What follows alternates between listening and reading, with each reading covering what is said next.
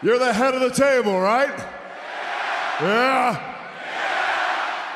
You're the tribal chief, right? Yeah. You're a defending champion, right? No. I love LA Knight so much. I didn't believe that I would actually, I didn't believe that he would actually be this over. You know, I'm always very hesitant to think, because it's like everybody wants to hear LA Knight talk. Nobody wants to see LA Knight wrestle. But I think they're doing a pretty good job when Roman Reigns came back. Yeah, I think he's also getting better in the ring. I think he realizes that he just has to be like a 5 moves of doom guy, which is totally fine. Just do that. Do it 1,000 times. Become amazing at it. And you're going to fucking crush it. You know? And I love that he's he's working his call and repeat style promo, which is ridiculously over, into the segment properly. Like, he's just nailing it. This promo with Roman was so fucking fun. It was fucking great. I honestly think that him taking the time off this last month and a half was actually super beneficial for WWE, because during that time you have so many people who are kind of like floating in that upper mid card being able to, you know, take the ball and run with it without Roman Reigns kind of anchoring it down, or people saying that it's all the Roman show, it's all about Roman, nobody really fucking cares. But the Judgment Day has been cooking for months now. LA Knight is on top. You know, you have Jade Cargill showing up on every show. Upper mid-carder Seth Rollins is able to main event a pay-per-view. Yeah. Even like a fucking Cody, dude. Cody, this story that they're doing the Bloodline, when they said, you know, third inning, blah, blah, blah, whatever, I was a little skeptical at first. But now that you have all these pieces coming into place, and now you have him and Jay floating over to SmackDown, that first time that you have them cross paths at the ramp, fucking sick. I love that. Until I saw that, like, I've never been happier that Cody didn't win the title, you know, for Cody's sake. Like, forget about, like, the Roman stories that we got where I was like, oh, yeah, I'm pretty happy that Roman kept the title. I never really bought the whole, look at all these stories that Roman's doing. You didn't need the title for this. I was like, I always felt like it amplified it, like with Jey Uso and everything like that. Seeing Cody, like, have that face-off, and you know, you see like, oh, I haven't finished the story yet. Is there more story to tell? It feels really fucking cool, and it makes me respect Cody so much, because, you know, like, as a kid, right, learning from Dusty Rhodes or whatever, how he like his brand of pro wrestling, Cody Rhodes' brand of pro wrestling. He's like, I want my first world title to be the title in pro wrestling that matters. And say what you want, but this man founded a company and decided that title to him didn't matter. And he was gonna, if he decided to stay with AEW, there probably would have been a point where he decided, I think AEW's title matters now, and I'm gonna, you know, break the rules and go for it, right? But he decided early on in AEW to throw away his chances, quote unquote, in storyline and kayfabe to be able to challenge for that title. And he wanted to focus on building up the company. But he decided, like, I don't want this title. Then he came to WWE, where he always wanted to fucking go, and he's like, I want that title. Everything has been about, in his little fucking headcanon, in the Cody Rhodes child headcanon, of becoming the world champion. He doesn't want the Raw world champion. He doesn't want Seth Rollins' fucking title. He wants to beat Roman Reigns, the other family head, the tribal chief, for a 1,000-day reign. And I fucking love that. He wants to beat The Rock on the way. He wants to beat CM Punk on the way. He wants to go for the man with the seeds on his neck. And that is the coolest fucking thing. He'll fucking build up and take down companies to do it. That is the story. Right there. Elias with a guitar to the shoulder of Jordan. What do you got to say now, Corey? About what? Elias just got himself disqualified. I mean, you didn't say anything about Jason Jordan outside running all around using illegal tactics. You didn't say anything. Welcome back to the Illegal Tactics podcast. Another episode in the works right here. What's up, Kev? How was your week that was outside of pro wrestling? Dude, it's fucking sick. I got a tattoo on my chest. Dude, oh yeah, I forgot about that. So can you tell me the story behind that? See this shit, bro? The so story bad, is, ain't so bad, baby. Me and the valet just had our 1-year anniversary. It's a beautiful thing. Congratulations. Shout out. In between our first and second date, she made me a piece of art. She's a beautiful, amazing, super talented collage artist. She made me this fucking fire-ass piece. Wow. So goddamn sick. Just made it. And it says, ain't so bad, baby, on it. And it has some little special meaning to us. But that line is just so fucking cool. When she makes art, she just gets, random cool-ass words beamed into her head. So I was like, why don't you beam that shit onto my fucking sternum? And she was like, belly. that. Yeah, because she's a bit of a scratcher, a little illegal tattoo artist. Shit came out clean as hell. She also put her initials on my foot. Got the dogs out here, Whoa, CCS? Yeah. Whoa. Big skateboarding fan over here. Yeah. Also, Christopher Carmine Silvestro. Yeah. Shout out, Shout out to the valet, shout out to the skateboarding company, and shout out to the homie, Chris. A lot of CCSs. Well, yes, again, congratulations. I love the two of you guys so much. So, Aw, really, really you, cool buddy. stuff. I'm glad you had a great week. But yeah, yeah, dude. It's Excellent been week. a crazy week of pro wrestling. Again, a lot of shit that happened, even without watching Rampage and Collision. There's so many fucking things that happened. What are those? But yeah, I mean, I want to talk about just like, the Tuesday Night War seems like so long ago already, even though it was this past week. There feels like that so much has happened. The season premiere of Friday Night SmackDown. It's so good, dude. It's also the one thing that I love that I feel like that this might be on purpose is that, do you notice there's so many crowd shots on SmackDown of just how packed to the rafters everybody is? Oh my god, you think It they're breaks just my doing heart, it dude. to neg AEW? I think so. It's, all these screenshots of the tarps. It's I don't wish any ill will on Tony Khan or AEW or the wrestlers over there, but man, this man's got to focus on his fucking product and booking and telling good stories instead of constantly tweeting and taking shots at WWE. What are your thoughts? I couldn't agree more. If he wants to take those tweets and turn it into a heel character on screen and see if that works for 2 or 3 weeks, then fucking go for it.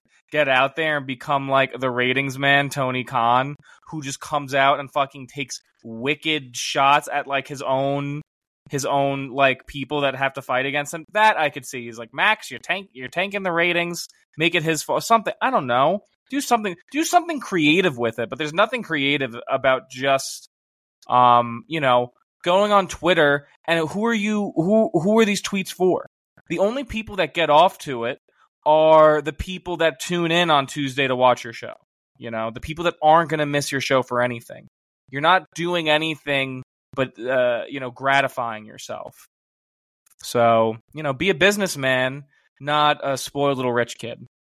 Yeah. And, there's so many different things that we've also talked about in the group chat, like off the podcast, about like what Tony Khan could do to make this show matter. And like I said, I don't watch Collision. I'm hoping that for some reason there'll be a reason to, but just watching that one clip of Brian and Adam Copeland, doing the promo battle with Ricky Starks. And again, it's just all WWE references. Like this man just can't stay away. It's just like, it almost puts like a bad taste in my mouth where it's like, you can't do anything else but take digs at quote unquote their former employer or the boys up north, the Fed. It's fucking ridiculous, Well, when you can't write storylines, you have to, dig into a barrel of where they had storylines, however bad they might have been, so that's all they have. That's what they have in terms of storylines, is just either, breaking the fourth wall and being meta or referencing storylines from somewhere else. It's just like, just do a storyline, not, say what you will about what Max and Juice are doing. It's a storyline. The most controversial thing in pro wrestling of the year. Easy. But it's certainly a storyline. Yeah. And I also feel bad for, Adam Copeland. I don't think this is exactly what he expected the uphill battle that he would have to face in terms of, like carrying that weight of CM Punk and carrying Collision and trying to push ticket sales. That it's bad. It's really fucking bad. It's not a good look at all, I feel like. I imagine he had to know somewhat what he was getting into. It's not like he had the blinders on, like nobody was telling him what it was like there. He's friends with a bunch of people there. He's friends with FTR. He's friends with Christian. He knew what he was getting into. He probably thought he could handle it. He thinks he's the man. Brother, come on, he can do this. This is Edge we're talking about, man. If anybody could do it, it's Edge, right? I'm not so confident, but me neither. You had we were talking about like what Tony Khan could do to actually bring more eyes to Collision. Sign Batista. But that's the thing, you can sign as many people as you want if you're not going to do anything with them. I mean, like, you could literally go down the roster of AEW of all the people who have such tremendous upside that are not getting TV time, and instead you're getting, the fucking who's like, CMLL, like he's making more big deal about Mystico wrestling on Rampage when he should be, I don't know, putting Miro on TV or Malachi the Rampage card was the most skippable card I've ever. When they promoted the Rampage card, I was like, "What is all of this?" What I think they should do is not worry about who's getting TV time, insofar as like just pick 20 people, 25 people, 30 people, 10 people, and just hard focus them. Yeah, or like you said, like legit do a hard split of the rosters. Hard brand split. That's what I'm saying. That's what they were doing when Punk was there and it was working, but you need some exclusive talent on Collision that'll get people to watch it. You know who you should put on Collision exclusively if you want people to show up there? Put fucking Kenny Omega there. It's not showing up to work on Wednesdays anyway. Yeah, very interesting. The whole thing about Title Tuesday for Dynamite last week, it's like Tony Khan was just focused too much on how much WWE was stacking their show instead of stacking his. Like you said, there was no Elite, there was no Kenny Omega, there wasn't any cool shit. But also, that's kind of the thing that I learned watching both of them, was that they were both basically the same exact show. There was nothing necessarily special or like game changing about either show. Dynamite was just felt like a normal Dynamite, and NXT for the most part felt like a normal NXT with the help of these people, the old timers, the veterans, just being there to kind of be just like a tool to put these young guys over, Yeah, just to get ratings. That's all. But the crazy thing about NXT was that this marks, for the first time in history, a big landmark, which is that for the first time, The Undertaker and John Cena both appeared on WWE programming that had lower than 1 million viewers in ratings. What are your thoughts on this? This is really devastatingly bad, according to Tony Khan.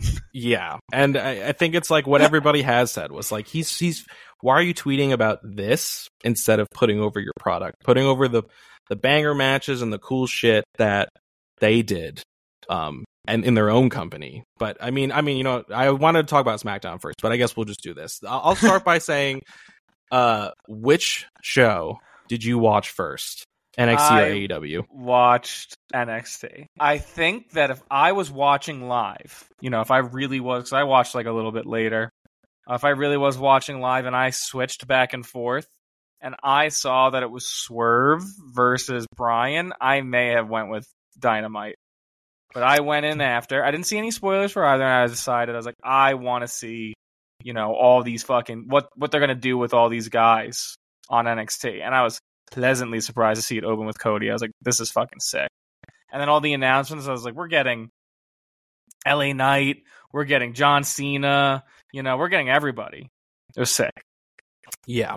And, I want to say that, in terms of like wrestling quality and wrestling matches, like the work rate, AEW on Title Tuesday was way better. I was way more into like Swerve and Bryan and some of the other matchups they had. work rate wise on Dynamite, because NXT, I was like, okay, they're still green as fuck. Like you could still see some of the little nuances that they're not so known for, is just like being able to put on like a 5-star banger on a random Tuesday. But we can just talk about some other stuff that happened on NXT. I mean, Cody Rhodes opened the show, and he did his trademark crying to the camera to make sure that people didn't change the channel to watch Swerve and Bryan. But yeah, he puts over everything over in NXT and brings up his big announcement was he's Tony Khanning it up on NXT. There's so many tournaments that are happening. We have the breakout tournaments, which is really cool. I'm excited for those, just to see some new faces and see what they can kind of do with them. They're bringing back the Dusty Rhodes Tag Team Classic. Perfect reason. That's pretty much what I thought was going to happen with Cody. And having him be like kind of like the general manager and just interacting with people again, it's just like the continuity between all three brands now is really, really cool to see. Because Triple H, for the longest time back in the day when Vince McMahon was at the helm, was saying, this is a third brand, it's just as important, blah, blah, blah. And that could have been true or not, but it kind of didn't feel that way. They didn't book it that way. They didn't present it that way. But now that he's in total control and his boy Shawn Michaels is there, it's really, really cool to see again. So many people that you would think would be stuck in limbo are now actually making their transitions to the main roster. Does NXT have a general manager? Does Shawn Michaels act as the general manager when it's not Cody? He pops up every now and then when he needs to, if there's like a big feud that needs like an authority figure. But yeah, there's not actually like an on-screen authority figure over there. But yeah, what were some of the things, I don't know if you wrote any notes down from NXT that you liked? The main thing for me is just, I really like the storytelling in this episode of NXT. I loved like the Trick Williams and John Cena thing, but the main thing for me is that, I haven't been particularly impressed with Braun Breaker during his whole career. I've been like, he's fun to watch, he's cool, I like that people bark at him. These last 2 episodes, I've been like, this guy is a fucking star. He's so competent. He's so good. He just fucking rules. He does not look out of place, taking shots at John Cena or The Undertaker on the mic against them. I fucking can't believe it. It's wild to me. Wild. I loved it. Yeah, the future of Braun Breaker, just from this last 2 weeks of NXT, because I agree, I've been watching NXT pretty regularly, and Braun Breaker's kind of not really been doing much. He was feuding with Baron Corbin and Von Wagner, after losing the title.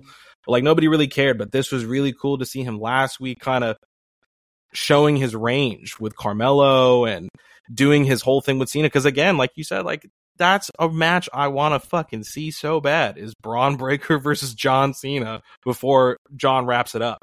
The end of his career. Really, really cool stuff. Really, really solid main event. Loved Undertaker coming out. Just to kind of during the overrun to make sure that people didn't switch off back over to AEW. So funny. Also, I love how petty it is. Also. Me too. And that's the good part where it's I wish that one of the announcements was we're moving NXT back to Wednesday nights, and then that would really fucking I think them. Dynamite should move to Mondays or to Fridays. It should do something. They should have combative programming. I think it was better for Dynamite when they had to go up against somebody where they actually did feel like the underdog. They're still very clearly the underdog, but it's just all right, you have Wednesdays, you have it all to yourself, and what do you do with it? Yeah. I don't know if you noticed, but I think Undertaker and MJF both had one of the same lines that episode on Tuesday. So I don't know if somebody in the back of NXT had Dynamite on and wanted to be petty. It was that line where he was just something, you might be badass, but today's not that day, So MJF said the same thing to, I think, Jay White in the Bullet Club Gold. The same thing that Undertaker said to Brock Breaker. Interesting. But yeah, I mean, like I said, nothing crazy happened on NXT other than, Cena interacting with everybody, Cody interacting with everybody, Jade Cargill showing up, which was really cool. But I sent this in the group chat. Your thoughts on the debut promo of Brian Pillman Jr. Lexus King? Yeah, known as Lexus King. Dude, I fuck heavy with Lexus King. I can't wait to see this guy debut. I think his promo style is great. I think his origin story for his name is great. He's like, yeah, fuck this dude who didn't raise me, who wasn't around. I don't want his fucking name. Why would I be Brian Pillman Jr.? Fuck that name, Brian Pillman Jr. Fucking beyond a deadbeat dad, just a dead dad. Fuck this guy. You didn't do shit. Lexus for my dead sister. King for my mom who raised me. Go fuck yourself. All you stupid fans idolizing him. He didn't do shit for me. I'm riding with Dirty Dom. Let's fucking go. Yeah, I mean, you just said, my dad died when I was 4. Like, I don't fucking know this guy. I don't know this guy's a fucking stranger. Who the fuck do you know from when you were 4? Come on, get out of here. Also, like, am I crazy? But, like, he looks, like, wildly different than Brian Pillman Jr. on AEW. And maybe it's just, like, slightly different hair, because before, he was rocking the old school mullet, and now he's just, like, he looks kind of like Young Gravy. You know who that is? He looks exactly like him now. Yeah, he does look a lot like Young Gravy. I think that is just, like, the hair change, which still got the same face. Yeah, he doesn't have that crazy mullet anymore. Yeah. For whatever reason. Oh, that fucking tiger shirt is so flame. I love it. So excited for Lexus King. I want to see. That's like the thing now. It's like, what is NXT gonna do? Because all those amazing memes of Dominic kicking, Adam Copeland in the balls, of just the ratings every week for NXT and AEW. It's really funny to see. But I'm excited to see what they're gonna do. I don't know if people are gonna stick around week after week, but if they start pulling out really cool stories and developing the ones that were able to be highlighted, like Trick Williams and Carmelo Hayes and Braun Breaker. Even like Ilya. I mean, Ilya was really cool, and I don't know if it's because he shaved his mustache. He just looks like a little boy again. But dude, I wish you saw like Ilya versus Carmelo 1, because when he had this like evil mustachio gimmick going, and he just felt more intense, and it was really cool. But all right. You want to keep talking WWE, or you want to talk about some? No, let's jump over to AEW. I thought Tuesday. AEW was still a good show. There was a lot of crazy cool things on it. But one thing I want to talk about, which blends the two of them. Do you think? Because I'm dead set on it. Do you think Wardlow's going to WWE? I think no. He is. Fuck no, dude. This dude, like I said, he's basically like a Braun Breaker. And I don't know if it's just because of the singlet and just like the power moves, but it's just like, Wardlow sucks. Fucking no. I do not want to see him in WWE. I don't think that if he does go to WWE, I don't want to see him do the same shit he's doing in AEW for the last 4 years, which is just powerbomb jobbers and then just leave. Who cares about that? In my opinion, I totally get you. But I think he's going to go to WWE. I think NXT could do some great stuff with him. It might be really fun, So he has not done anything compelling in AEW, but also, he might not be a creative. That's the thing with wrestlers, is that a lot of them are just like, they're wrestlers and they're there and they're great, but they don't know the story to tell. How many wrestlers can come up with the creativity, the story behind it, besides like MJF, and CM Punk? That's like the very few who actually know what creative story that they want to tell. No, yeah, that's a really good point, where it's like, you have the freedom over in AEW to kind of do your own thing. But yeah, some people just would do a lot better with a vision and some direction and some writers. And then they can, input, obviously, on top of that. But it's like, Wardlow doesn't know what fucking story to tell. He was just following Max's moves. Max is like, I'm going to do all this, and then that's where you do this and this. And he's like, yeah. And then it turned into a fucking great story. And since then, he's been like, I don't know. And then he got his hair shaved. He's like, oh, let's make that about my dad. Yeah, I don't want to see him in WWE. Fuck no, dude. But yeah, AEW, I don't know. One thing that I wanted to talk about is, it opened up with Christian Cage. I really loved that. Probably the most charismatic person in the company. Even though Adam Copeland feels ice cold, feels like Christian is the best thing whenever I turn on that TV. I wish I could clip that. You're right. I know I've been shitting on Christian, and I'm like, blah, blah, blah, whatever. But So fucking it's fake. fucking wrestling. I'm flip-flopping. I'm a flip-flopper sometimes. Sometimes it's good, sometimes it's shit, It just be like that. But yeah, we had the opening match being Bryan Swerve. Amazing match. Fantastic match. I love seeing these guys work. I love Swerve still just being able to keep that momentum for the last couple of weeks. And, you said it last week. It makes all the sense in the world because Bryan's got a dead dad for him to wrestle Christian Cage, which I didn't even watch. Do you know what happened on Collision? No, I didn't watch Collision at all. All right, well, we'll look at that later. But I did love the storytelling of Hangman and Swerve throughout the entire show. They had that pay-per-view match, and it would be very easy and almost like predictable for Tony Khan to just like move on and just, okay, we got a cool pay-per-view. Let's go keep him off TV for the next couple weeks until I figure out the next thing to do.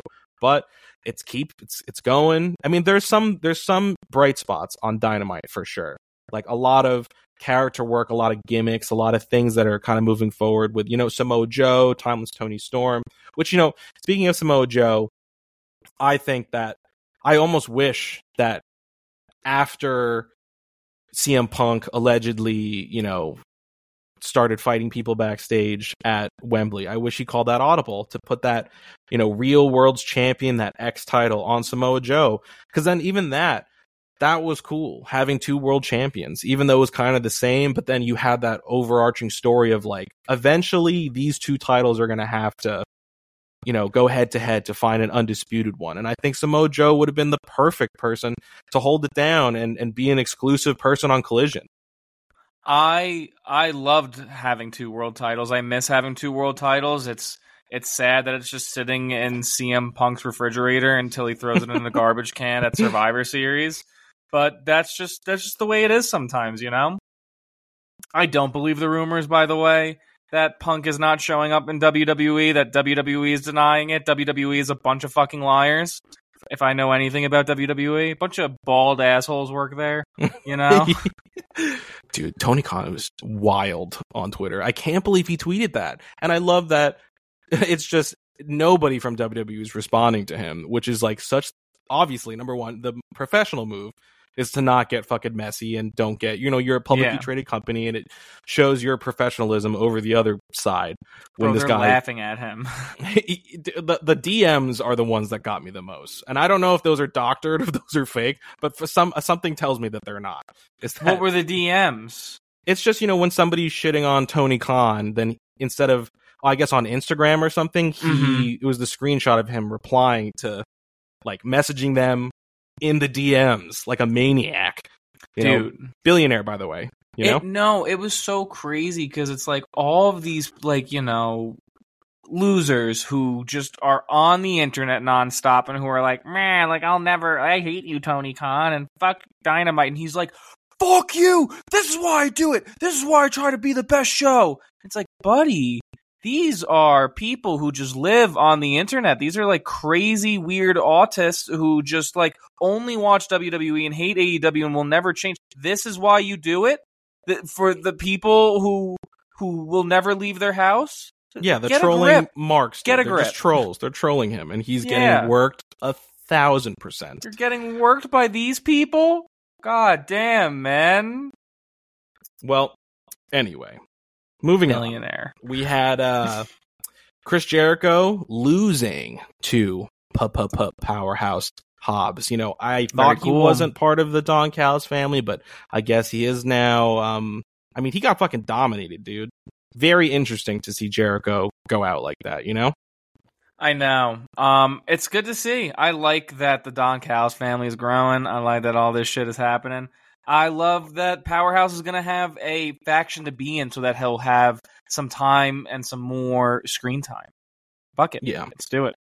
Comes out to the ethereal hum.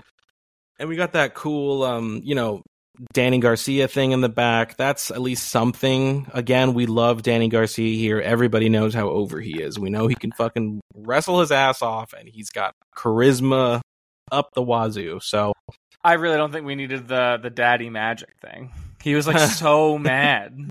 I'd be like if that was like a real life thing, I'd be like, dude, that was like 4 weeks ago. You're gonna come scream?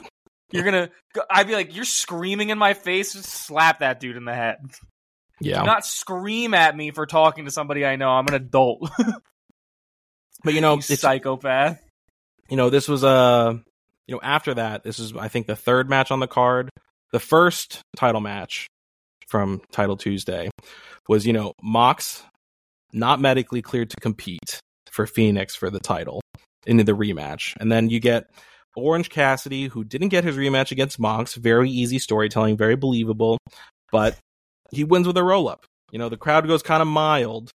And, the best friends come out there. It's a little, at first I didn't really care for this match. And then I saw somebody make an edit of Orange Cassidy's offense throughout the entire match, and it did look like it was more aggressive. It's more like a very subtle storytelling thing, because he's very chill, he's very calm, he's very collected, very cool guy, and he was just busting out a bunch of moves to actually try and hurt Phoenix, which was pretty cool. I would love to see Orange Cassidy heel turn. I feel like that could be something that could draw people that, because again, everybody loves Orange Cassidy and people will support him no matter what. But let's give him something new for us to sink our teeth into. I agree. Something new. I don't think he should have went for the international title. His story with the international title, and we'll get to this with the women's title as well, is with somebody else. It's not with Rey Fenix. This is the problem with refusing to pivot, is that there's no fucking juice in this match. His story is with Jon Moxley. I'd rather a Jon Moxley non-title match whenever Jon Moxley is heel. Orange Cassidy should have had a number one contenders match with Swerve Strickland. And neither of them should be going for mid-card titles. That's beneath both of them at this point. The point of them losing these mid-card champions was so that they could go on for bigger and better things. I thought that this was pointless. This was a step backward, a refusal to pivot, and just treading water. Yeah, I think what they should have done, to be honest, if we already knew that Phoenix was going to be a transitional champion because Moxley got concussed during their title match, I feel like they should have just made that audible. If you're going to drop it to somebody, you drop it to fucking Swerve. I feel like playing the hot potato with the international title now, if Swerve gets it, it almost feels a little too meh. But I feel like with the momentum that was going on, then you could have just thrown it on him, and then the feud with Hangman could be for the international title, and that could have been something since MJF has been tied up with the Triple B stuff. But yeah, I even think that's too below Swerve. I think Swerve should be going for the Triple B only. I think he will, title wise. I mean, the international is beneath him. Put him in main event level caliber feuds with baby faces like Bryan, like Edge, until he can go for the Triple B. Yeah, he should be the next champion. I was gonna say, like, after Jay White, whatever happens, win, lose, or draw at Full Gear, I feel like Swerve should be the next in line because you strike while the iron is hot. The Nana is fucking over, dude. Like, before people start getting bored of him just floating in the mid card with this over song and over dance, like, fucking put him in the main event. Yeah. Like, now is not the time to be going back. Is the women's match next? Because it's the same thing there. I mean, we'll talk about that right now. You had, Saraya versus Hikaru Shida. This is maybe this. I mean, Saraya's been off of TV for the last month. She won it at Wembley. She had a match that Dynamite, or maybe the one after, for Toni Storm, and then has just been off of TV. I mean, I'm pretty sure she wasn't on Rampage or Collision. I don't watch them, but I'm pretty sure she was off of them. And then now you just have, I don't know if this was just because they wanted to pop a rating, because they wanted to keep people around. But, Hikaru Shida's third time women's champion. No story? I mean, there was something. There was very, very minimal stuff. Like, they were like, she won a match 3 weeks ago, and that's why she's, Every time she becomes number one contender, every time she becomes champion, it is without any story, it feels like. She just gets inserted and wins, and it's for a hard reset. That I understand. I don't know why this needed a hard reset. It did not feel like the women's division needed a hard reset. just don't understand what the point is. There is somebody who is cooking like crazy with a new character that's dummy over, that lost their title to Saraya, that has beef with Saraya, named Toni Storm, and I don't know why the story isn't to have Toni Storm beat Saraya, the person in her faction that betrayed her. Yeah. What are we doing? Would have made way more sense. What are we doing? Yeah, if you're going to have her drop the title for no reason, you might as well continue the story you did 4 weeks ago. Where's the fucking juice in any of these storylines? It's just like, oh, well, I had this plan, so I guess we'll go with the less juicy, storyline or segment or match because, like, I had this plan previously and I don't want to change it because I can't pivot.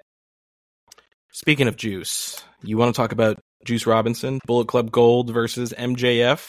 You know, we had Jay White stealing the Triple B the other week, and I said it last week how I was like, fucking MJF I wish he would do something different. You know, I wish he would change up his promo style a little bit.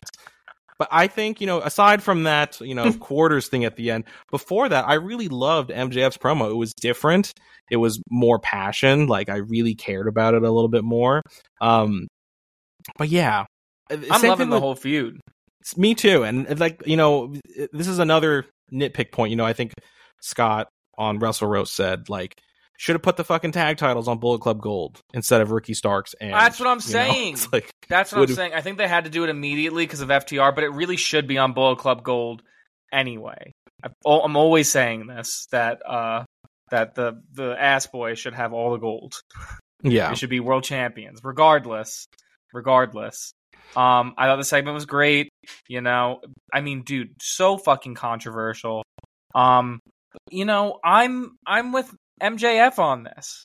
MJF is one of the few pro wrestlers that considers wrestling an art form. I don't think many wrestlers do. I don't think many fans do. It's considered very lowbrow. I think Kaz was talking about it, that if you saw one of your favorite shows like Succession or something, take something crazy, something really devastating, something really sad that's happening in the world right now, and try to talk about it. Any type of like really highbrow show, try to talk about it in an artistic way. You'd give them the benefit of the doubt and try to see how they use their art to discuss this, powerful, controversial, tragic topic. The problem with wrestling is that it's small segments every week. You can only get so far. If I'm going to trust anybody to handle this, it's going to be MJF. And at the very least, I know that MJF is not being bullied by somebody into doing this. There's no non-Jewish person being like, you need to fucking do this segment because you're our token Jew. That's not fucking happening. He's like coming to Juice. He's definitely the one suggesting this to Juice. And he's being like, I want to do it like this, and this is how I want it executed. I want you to write Friedman on the quarters. I want to invoke this powerful feeling, I want people to be confronted with anti-Semitism at this moment. If I'm going to give anybody the chance to do this, I'm going to give it to MJF. Can it fall flat on its face? Can it make people uncomfortable? Yes. Possibly. Probably. Maybe. Let's fucking see.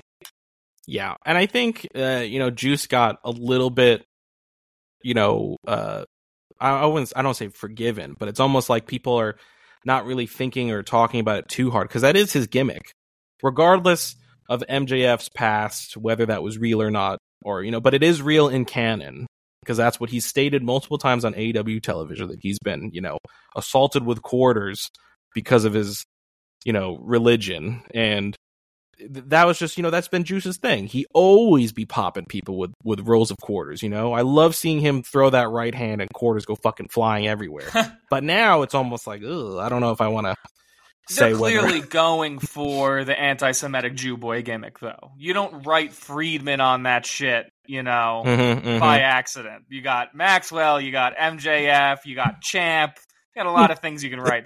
Boy wrote MJF to make him think about when he got called a Jew boy.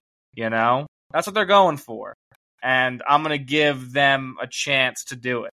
And dude, good fucking luck. And I'm really happy that MJF went out there and talked about it, because people would have come for Juice's head. He's like, whoa, I swear it wasn't my idea. Yeah. But cool stuff. I'm very excited for Full Gear. Jay White and MJF got some more Dynamite Diamond Ring stuff that's coming out, I think, this week or next week or something like that. There's also one more thing I want to say, that if you want to consider wrestling an art form, that if you ever want to, if wrestling is fucking art, and if you want it to be a fucking art form, you have to not be just afraid to do something at any time. I get that this was a very tough week to do that, and that's why this was so fucking powerful and invoking, and like, what the fuck is going on? What the fuck am I watching? But if it's a fucking art form, then you have to be able to do shit like this and invoke feelings in people watching it. You can't just dance around everything and be afraid to say anything. You can't just have boring ass segments all the time that don't say anything. Or else it's just, what is it? It's just carny shit. It's just going to the carnival. And it's not art, Just watching people do nothing. If it's handled with tact and grace, and it is something. Yeah, we can only hope. It's at the end of the day, yeah, you're right. It's like, we'll see where they take it. Let's see where it pays off, if it's actually going to be worth it, or if it's just going to be swept under the rug again as just like another. Or if it's going to be like a terribly racist WWE segment of like many past. Wrestling does not have the best track record with sensitive topics. Yeah, but we are also trying to look for. MJF's trying to look for some help, some friendship in this trying time for him, in this trying time of the world. And Adam Cole is nowhere to be found. Are you vibing with the Roderick Strong, Adam Cole segments that have, been going on the last couple of weeks? I feel like they're going a little long. Too many weeks in a row at that same. I'm so happy that it's off location, and maybe Adam does need some time to heal up, so that's good. I don't know, go somewhere else. Be like, oh, we have to go to like a deeper location, just change it up a little bit more. Like, how many weeks on a Wednesday night can you cut grass for? Yeah, or just be at Roddy's house. And but yeah, I'm the same way, where it's like, I honestly thought that it was work. I thought that, and it still might be, but it does feel like work or not, they're taking their fucking time with this thing. Like, they're making it seem like he's actually injured, so it won't even matter if it's a work or not, because it's taking so fucking long. It has been good enough, though, I think, like entertaining enough, but I think they could do more, Yeah, I do love the Acclaimed getting kind of involved. There's like that Twitter shit that's going on with Max Caster and MJF, and he's just like all cute and shy and coy when he's talking about MJF. It's really so funny when he's like, I like when he plays hard to get. He's like, he's like, I've known him forever, and like, he doesn't have many friends, but I'm one of them. And he's like, I like when he plays hard to get. I was like, dude, it's so funny. Like, adding this extra layer into like this whole like low-key bromance storyline, high-key bromance storyline, where you're like, oh, it's just about MJF and Adam. Oh, now it's about MJF, Adam, and Adam Cole. Now you're just adding Max Caster into it, where it's like a bashful, shy girl, like, but it's just Max Caster instead. I fucking love it. It's so silly. Me too. But the main event of Tarp Tuesday was Luchasaurus versus Adam Copeland. We had, Edge, formerly known as, his debut match in AEW. Did you fuck with this? Did you like this main event over on Dynamite? This was definitely a match that happened on Tuesday night. What are your thoughts? I mean, I love the Nick Wayne stuff. It is cool to see what they could do with Edge and Adam Copeland. Adam Copeland with Christian and stuff. But I mean, like, I don't know. For like his first debut match, it was very just like, I just don't care about him versus Luchasaurus. I thought but I did love the Christian family just being able to run roughshod over here. And then, he gets saved by Bryan Danielson, the Smash and Stacked Spongy Neck tag team to save AEW from its terrible ratings and horrible ticket sales. Dude, Roman kicked them both out of WWE and sent them to AEW is so funny. We'll see what happens with this Christian storyline, but it's just like, I'm almost like, I hope it happens at Full Gear so that sooner rather than later, because like, I don't know. They need to do something cool, something big, and it's just like... It'll definitely happen at Full Gear. Dude, him versus the best Christian? part, I think the best part about this segment, and it was a WWE reference, but it did not bother me at all. When he's like, you talked last week about how, your little group and how you've seen this before and they betrayed you, but the difference is, I'm not the leader of this group. I'm their father. And I was like, dude... So good. Yeah, man. Christian is I'm eating my words here. He's the fucking best. He's the best. He's carrying this company, carrying the show, and also carrying Adam Copeland through this trying time. Dadding everybody into him becoming their dad is just the best storyline in pro wrestling. But let me just look up these Collision results, and then we'll see if we care. So we had Samoa Joe versus Willie Mack, which, number one, I fucking love Willie Mack. I saw this one clip of him showing up, and he's just like, they're like, oh, like, are you ready for your match with Samoa Joe? And he's just like, yeah, I'm just going to take my pre-match dump, make weight before, and I'm going to do this for the hood. It was just like, he's the best, though. I love Willie Mack. What do we have here? We have, obviously, Willie Mack does not win. What else do we have? Christopher Daniels versus Juice Robinson. Okay. Doesn't matter. Cool. Next, we had the Big Bill Ricky Starks thing, just another promo. Again, like, I just feel so bad for Ricky Starks because I feel like just not too long ago, I guess it's because he was feuding with CM Punk. Like, he was on the up and up. He was like really, really close to like breaking that upper mid card and like seeing what he can do at the top of the card. And now it's just like, what the fuck is this? Yeah. I'm with you. Kyle Fletcher versus Boulder. Nope.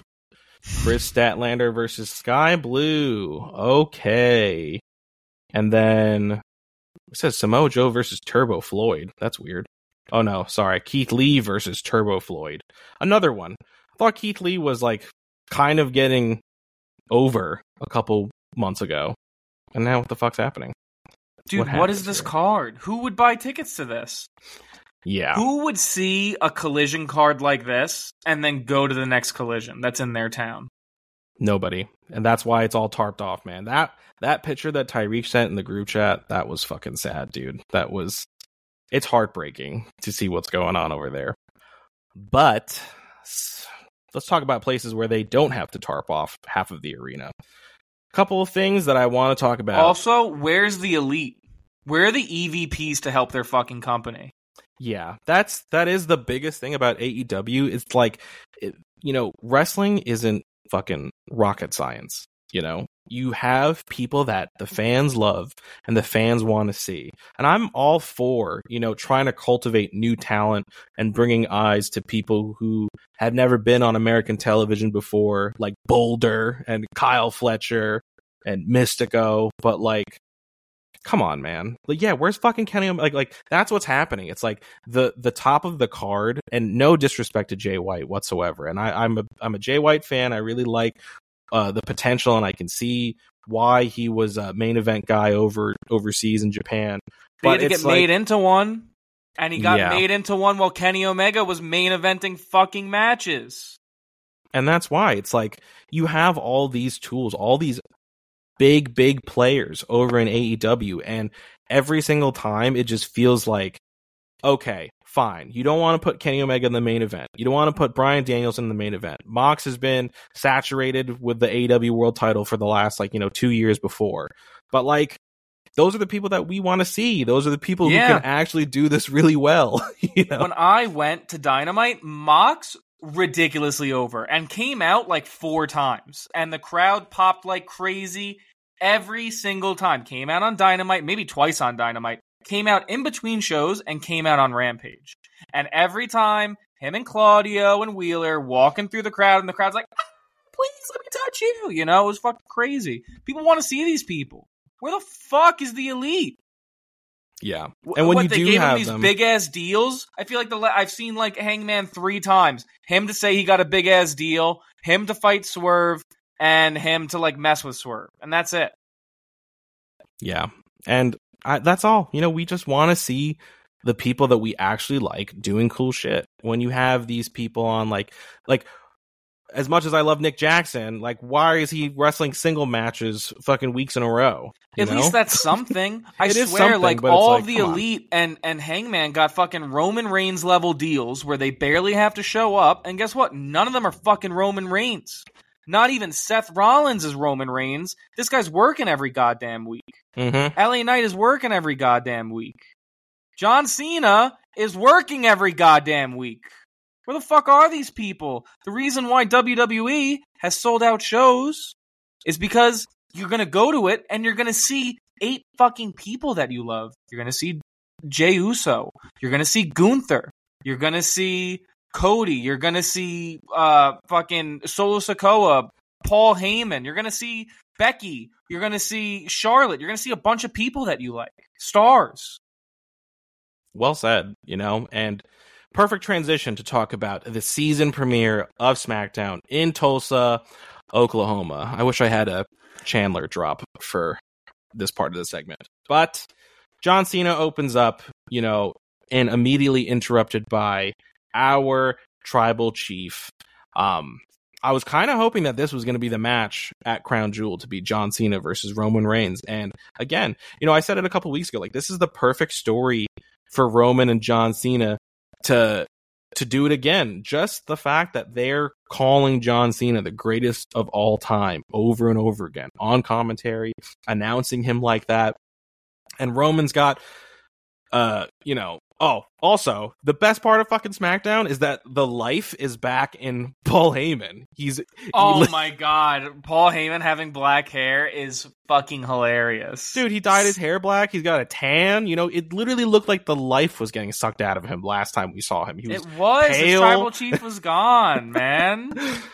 Shout out to Paul Heyman. He's so fucking good, dude. He's so good. But yeah, it was again, I would have loved, and it would have been so easy for them to do Roman Cena, to be like, here you go, easy on a silver platter, very predictable. But the fact that John Cena was like, I don't have a problem with you, I didn't earn shit. But this guy, LA Knight, has got every single thing that, you know, the crowd loves him, people are popping for him, everybody's saying his catchphrases and everything, and I really loved this opportunity that he got to go face to face with Roman Reigns. I love the camera shot of Roman Reigns in his fucking glasses, you know, was really fucking dope. Dude, it was so sick. I really like that LA Knight's going to be his contender at Crown Jewel. I think a lot of people think too much too soon for LA Knight. They've been saying this since the last thing where it was like, what, a tag match? They're like, is this too much too soon? Him tagging with John Cena? No! It's a fucking tag match with John Cena. It's not too much. Against Solo and Jimmy? It's not too much too soon. What are you talking about? And this? No, get it. Do it. Strike while the iron is hot. And there's literally no better time than Crown Jewel. Because look, it's Crown Jewel. Mm-hmm. And then it's Survivor Series, so he can be part of a big 5-man match. And then nothing matters until the Royal Rumble. You know? And then he could be part of the Rumble. And then it's the road to WrestleMania, and then you figure it out from there. Now is the perfect time to do the Roman LA Knight match, because I don't think we want LA Knight versus Roman, you know, at WrestleMania. Of course not. Yeah. So do it now, and then at the Royal Rumble, we get to see who throws LA Knight out, you know? Batista? Oh, yeah. That would be easy to do a WrestleMania match that way, for sure. Yeah, that's how you do it. And he goes, and I was going to win. Yeah. And until you throw me out. Nah. Some stupid shit like that, you know? Easy Come peasy. on. But yeah. And I think a returning legend would be fucking great.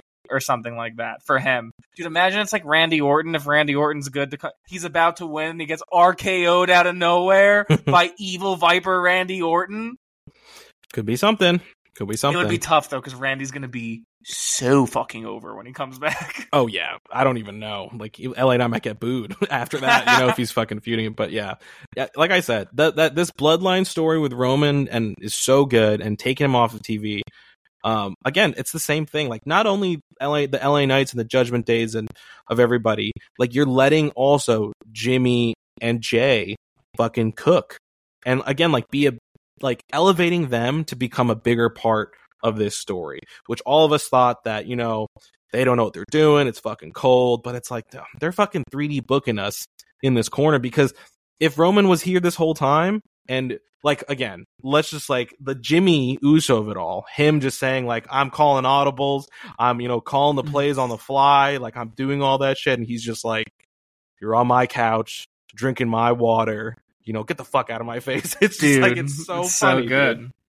I'm really glad you can't keep a storyline going if it's going to be 3 years long. You can't keep a storyline going at 80 to 100 the whole time. Mm-hmm. I bet in Stone Cold's career it wasn't like that the whole fucking time. You got to bring it down to 30, especially you got a little faction going. You bring it back, take Roman off the screen. You build up some other people. You give them some time to cook. Now we have wannabe tribal chief Jimmy, and again, in canon, Roman just saying, how disrespectful it is to have Jey Uso and Cody Rhodes on his show with those titles. It's, again, it all just fell into place, and it's like nobody saw this coming. Everyone's like, oh, what are they going to do with this? And like, whatever, like everybody had kind of an idea, but the way it's playing out is just chef's kiss, man. Also, Cody Rhodes and Jey Uso defended their titles also on SmackDown. I love the team of Austin Theory and Grayson Waller. I don't know about you. They're so cute. I think it's such a it's such a good duo. Austin Theory, like one of the best bodies in the biz today, bar none, is just flexing under that spotlight, exposing muscles that I didn't know existed. And then Grayson Waller just pops up like in between one of his muscles, and I'm like, that's so fun. They're such bros. And it's like, Grayson Waller is such a good shit talker. Love seeing him on the Waller Effect. And all I hear on podcasts is how Austin Theory's the nicest guy. Like, I can't believe he's like a heel and whatever. And like, this is great. And like, they're entertaining. And if they actually get over and people start to care about the two of them as a tag team, you fucking turn Grayson Waller on Austin Theory. Easy feud, gets people to care way more about Austin Theory than with that. Damn, you think you can make Austin a babyface? I guess you can. He was pretty likable in the way. He could be. I mean, there's a lot of things that I had doubts about, but they're fucking. If that's what they choose to do, I have complete faith in it. I really liked Stockholm Syndrome, Austin Theory, so I guess it is possible. Yeah, it was great. Yeah, he was so funny. So another thing, I mean, I don't even know how it took us this long, an hour to talk about this, but Triple H comes out, big announcement, Tony Khan but it actually matters. So, he puts over Adam Pearce, he's been a great, management partner of the company, he's getting a promotion, blah, blah, blah, blah, blah. So bringing up Survivor Series, it looks like they're shaping up to do a possible Team Raw versus Team SmackDown. So Adam Pearce gets put over to Monday Night Raw, and we had the debut of the brand new general manager of Friday Night SmackDown in fucking Nick Aldis. What was your reaction when you saw him just fucking pop out of the side, I was like, really, I thought that was underwhelming. I'm surprised they didn't do music and an entrance, but then like, dude, when you look like that in a suit, that man is buff. That is a big, big man. I was like, oh, man. He is like porn star buff, It's like he's like scary looking. I'm like, you have to stay away from my valet. I'll bring a gun out on you, my friend. You stay back at Nick Aldis. That's also a thing that I liked about it, I don't know much about him, but all I know is that he was really big in NWA Power. Shout out to Eli Drake, LA Knight, Ricky Starks. That's fucking Billy Corgan's guy. He's like Billy Corgan's guy. And he was like, everybody had thought for the last decade, whether he was an Impact or, over in NWA Power, they're like, this guy's going to get signed eventually. Like, nobody's worried about him. They know that he can work and he's really good. But, like, when is he going to get over to WWE? And it just never happened, very Carlito-like, where it's just like, it's just not in the cards. But him showing up here and just immediately throwing his fucking weight around and just showing that he can be just like he's got stuff to do. Like literally the first segment, number one, love that they put him together with Dirty Dom and Triple H and fucking Nick Aldis I am the biggest Dominic Mysterio mark. We know this. I'm a big fan of your dad was Fuego. So good. And even like after that, he brings out, it has finally paid off. The trade of the cinch, some would say. Jey Uso got traded to Monday Night Raw, and we get Kevin Owens back on Friday Night SmackDown. Your face is a little scrunched up. You don't really. It looks like you think it's weren't the about trade. This? You think it's the trade of the cinch? Hey man, last week I said it was going to be fucking Nia Jax, so I think this is pretty good. No, look, I support it. I don't think it's the trade of the cinch. I think it's good insofar as you want to keep Kevin Owens a babyface until he power bombs the living shit out of Sami Zayn. But it's like, I don't know how we're going to get there now. The WrestleMania storyline is Kevin versus Sami, but I guess they just have more babyface things to do with Kevin, Well, I mean, immediately what I thought in my head is if they do a Team Raw versus Team SmackDown type beat, easy. You put them on opposite sides. You have fucking Roman and Jimmy Uso and Solo and Kevin Owens have to team up against Sami Zayn, Jey Uso, and Cody Rhodes and whoever else they want to throw together in that. Dude. And again, it's like... Now Kevin part of the bloodline? Honorary Uso Kevin Owens?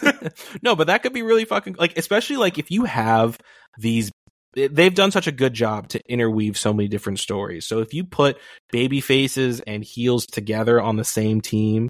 now where it actually matters, because before when they would do that on Survivor Series, it would just be like they just forget about all their history and then it's all about quote unquote brand supremacy, but like who gives a fuck. But now I feel like they'll be able to tell those stories just on the apron, and just like in between tags of just like, or who gets eliminated first, or like who whatever it is. Like I'm excited for all that stuff. When they brought Dirty Dom out there, I thought it was going to be Damian Priest getting traded. For a second, I thought it was going to be a Judgment Day member. I thought it was going to be Rhea also at the end, but then I was like, that makes no sense. Yeah, I was like, I thought Rhea would be the biggest person to do it, but then she has a title, so it just couldn't happen. But Nick Aldis again doing some really great stuff backstage with Chelsea Green and Piper Niven. He also again, it's really really great that he's able to just like in canon make giant decisions for this TV show on the quote unquote season premiere. Because again, you have Charlotte and he's just like, hey, I saw what happened and you deserve a match. And she's like, thanks. Easy. Love to see that. And you get Charlotte Flair face to face with Jade Cargill for the first time. Did you pop? Very, very cool. They look great across from each other. And I love Charlotte being cocky, Not going to last too long. That's Jade Cargill, baby. Good luck, Charlotte. And, so we had Jade Cargill show up, at Fastlane. She wasn't on Monday Night Raw last week. She was on NXT, SmackDown. I think she's probably going to show up on the quote-unquote season premiere of Raw tomorrow. So I'm very curious to see where she ends up. Do you have a preference of where do you think that she would fit the best if they're going to just put her on TV sooner rather than later? Jade, right now, she should be across from, like, the bigger stars, so put her on SmackDown. But they need a shakeup for the women's division. It's too heavily leaned on SmackDown, in my opinion. Like, everybody's on SmackDown except for Rhea. Well, let's talk about that, because, last week you were talking about how the SmackDown women's division is very stacked, and there's a bunch of not really established or not stars on Monday Night Raw. But I feel like this last episode from last Monday, like they really tried to kind of just like pump in some more stars and include people with more stories. There is the Nia Jax and Raquel's in there. They have the Tegan story, which I'm actually like low key sort of about, because like that match with Becky was pretty good. They gave it a lot of time. and her to do something and get people to know Tegan Nox. And I feel like through that, going toe to toe with Becky really put over Tegan Nox, No, absolutely. They're building up wrestlers and stories in the women's division on Raw, but they don't have stars yet. This is how you make stars, but they just aren't, stars yet. That's all I'm saying about Raw. The only star is Rhea. Nia is a star, I guess. Begrudgingly. Adjacent, yeah. I say that. For sure. I say that begrudgingly, but she is.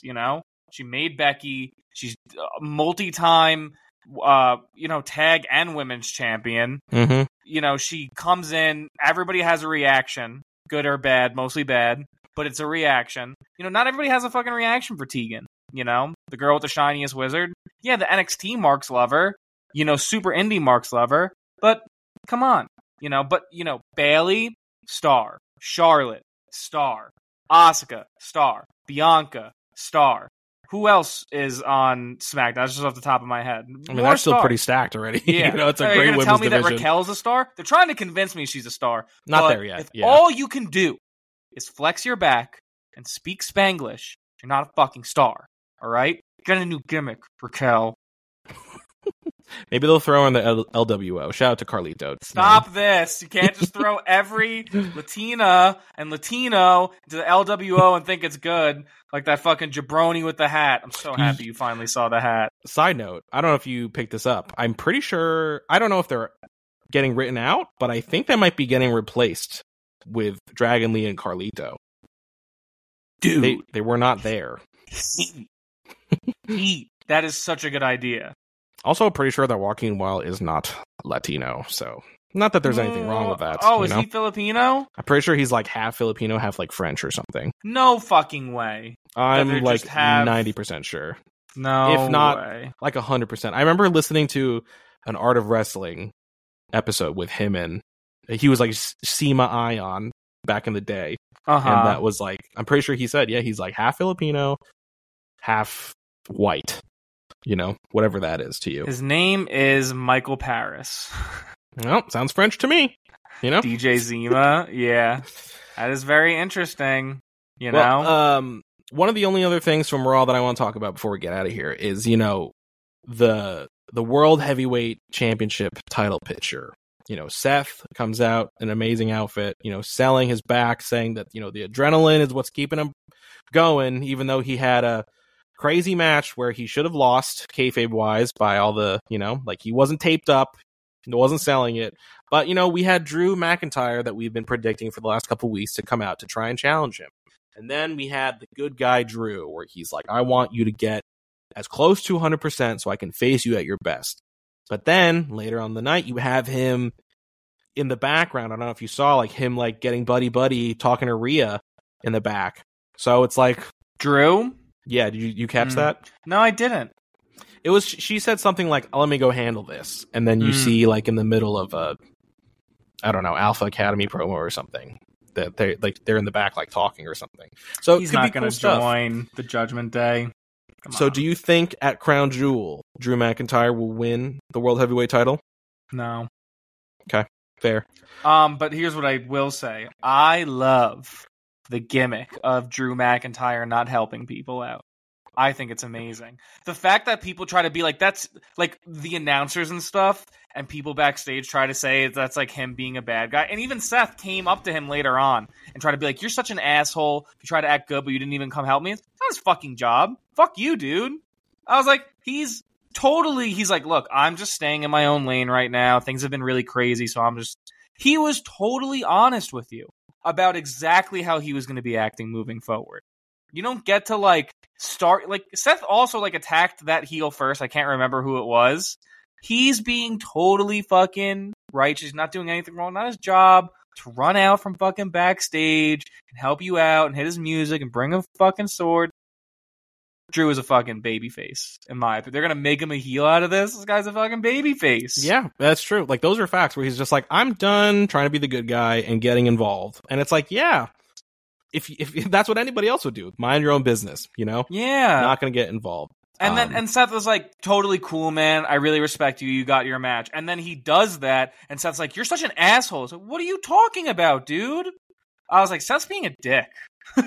So, you don't think that he's going over, but they are seemingly, planting the seeds and heating up Damian Priest. Do you think that a cash-in is going to happen in the near future or even at Crown Jewel? It'll happen at Survivor Series when CM Punk comes in to help the cash-in happen. CM Punk, king of the cash-ins, king of Chicago, helps the Judgment Day, and it'll be the final fuck you to Edge. Speaking of CM Punk, did you see Shinsuke Nakamura hitting a fucking GTS on Ricochet? Yeah. Dude, there's so many fucking references to Punk. I don't think it's just negging. But also, there could be a reference to Kenta. Oh, yeah. That would actually be kind of cool if they brought in, instead of CM Punk in Chicago, they just brought up fucking Kenta. If they bring in Kenta instead, I will pop so hard. It'd be the funniest thing they could do. But who does that pop the most with the Elite?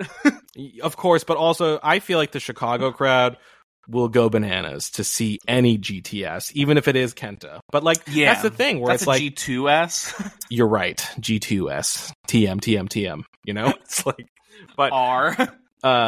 Yeah, I think that no matter what, we can close it out on this if you would like.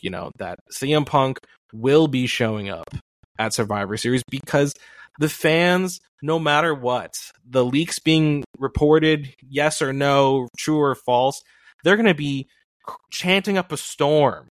CM Punk, because they didn't get CM Punk in Chicago, a month ago. Yeah. So these fans are going to be showing up there screaming this guy's fucking name. They got the L train for the promo, just like All Out. It's just the same graphic. So why would you not?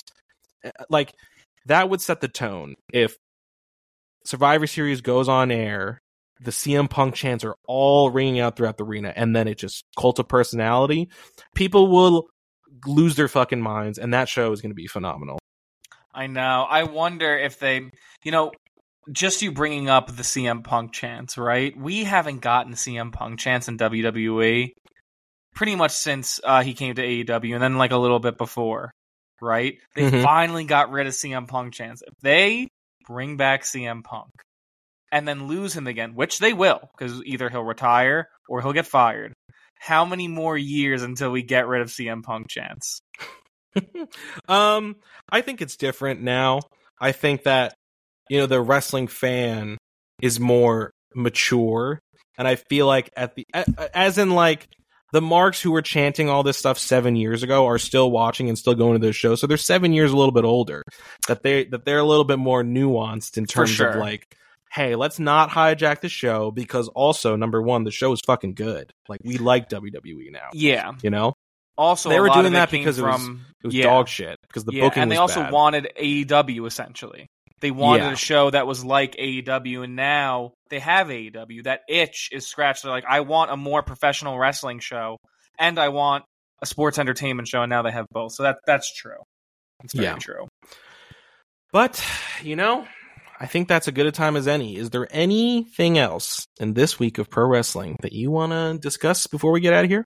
The best story in pro wrestling is Cody Rhodes and Jey Uso. Jey Uso is the future of the business, future world champion. I love Jey Uso. That's all I wanted to say.